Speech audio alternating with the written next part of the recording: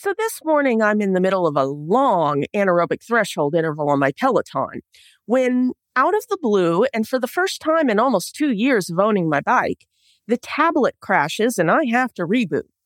I know that I've still got about 2 minutes left on that interval, so I keep cranking away at the same pace and resistance while I reboot. And believe me, I would have been cursing up a blue streak about my first world problem had I had the spare breath to do so. The screen reboots, and I log back into the ride, still playing and with just 30 seconds or so before the next recovery break. My output was still right in the middle of my target zone, and as I finished the ride, I was feeling mighty proud of my resilience. And as I got off the bike and the oxygen started returning to my brain, I was struck by a little realization. That kind of grit is great for my 5 a.m. workouts, but when it comes to leadership, too much resilience can be a dangerous thing.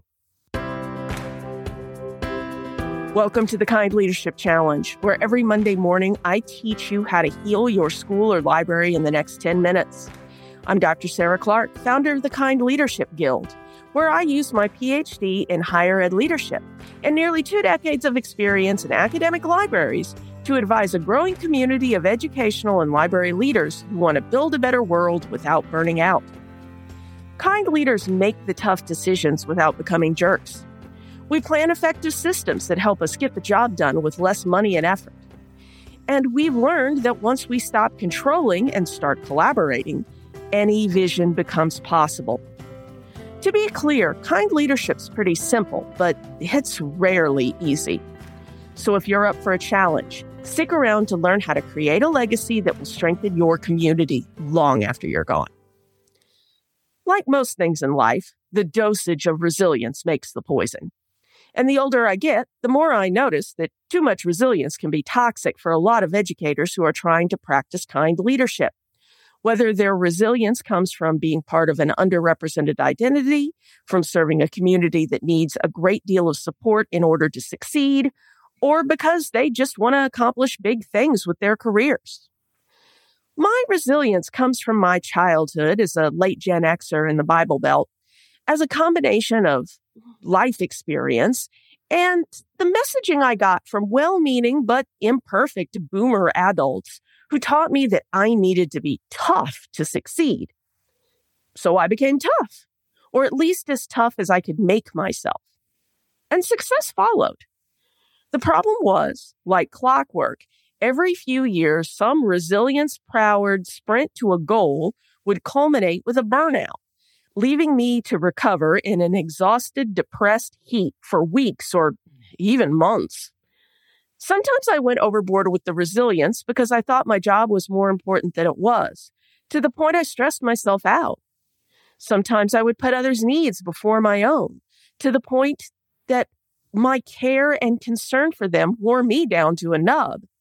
And of course, sometimes I was just working too much and too hard for too long.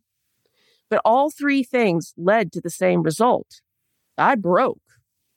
More times than I'd like to admit.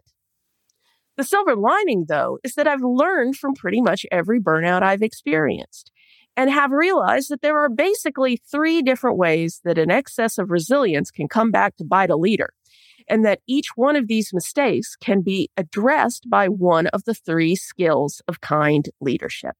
The first way that an excess of resilience can lead to burnout is when you make the mistake of deciding that your work is a calling, not just a job.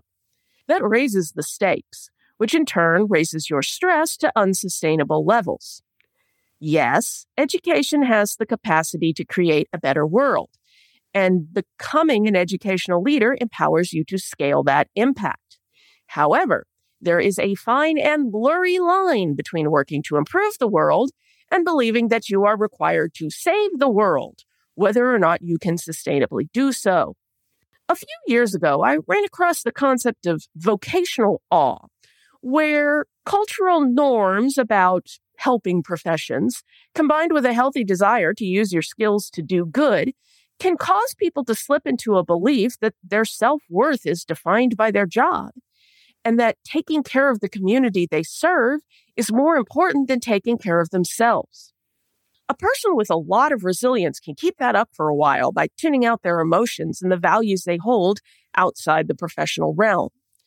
But eventually they'll go too far and will need to use the power of growing humanely to listen to all of their feelings and all of their values and make decisions that honor all of those values, confident in the knowledge that you can take care of yourself and your loved ones and still be a good enough person.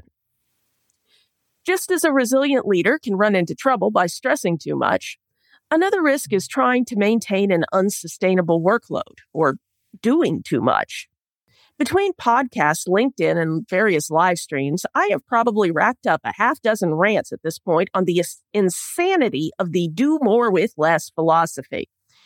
But those of us who have forged ourselves, or who were forged by others, into stronger stuff, have a different and somewhat toxic definition of working hard. This is why you need to practice the kind leadership skill of managing effectively, to take an honest look at your work situation and what does and does not matter about it, and make plans to do the best job you sustainably can within the finite limits of your resources. And finally, I think a lot of us resilient leaders can fall into the trap of rescuing weaker or struggling colleagues. We should care about our colleagues, and where appropriate, we should coach our team members. But it is not our job to swoop in and save them from the consequences of their own actions or lack of actions.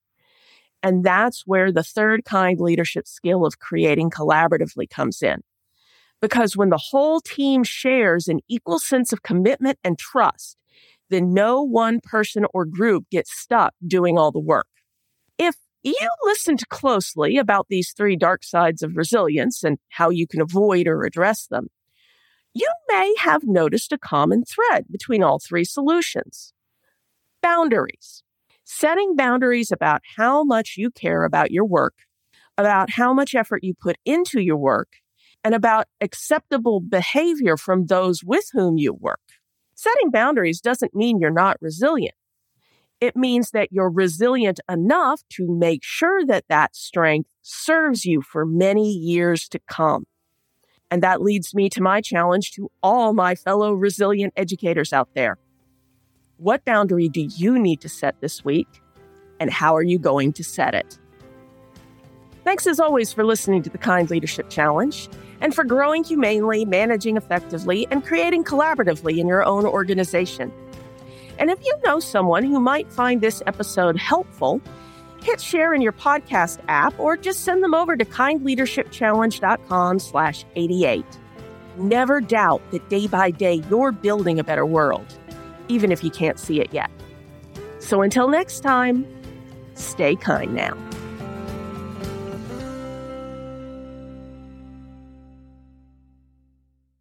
Oh, one last thing. If you're ready to take on this week's challenge but not sure how to start, head over to kindleadershipchallenge.com/next to download the Next Steps checklist.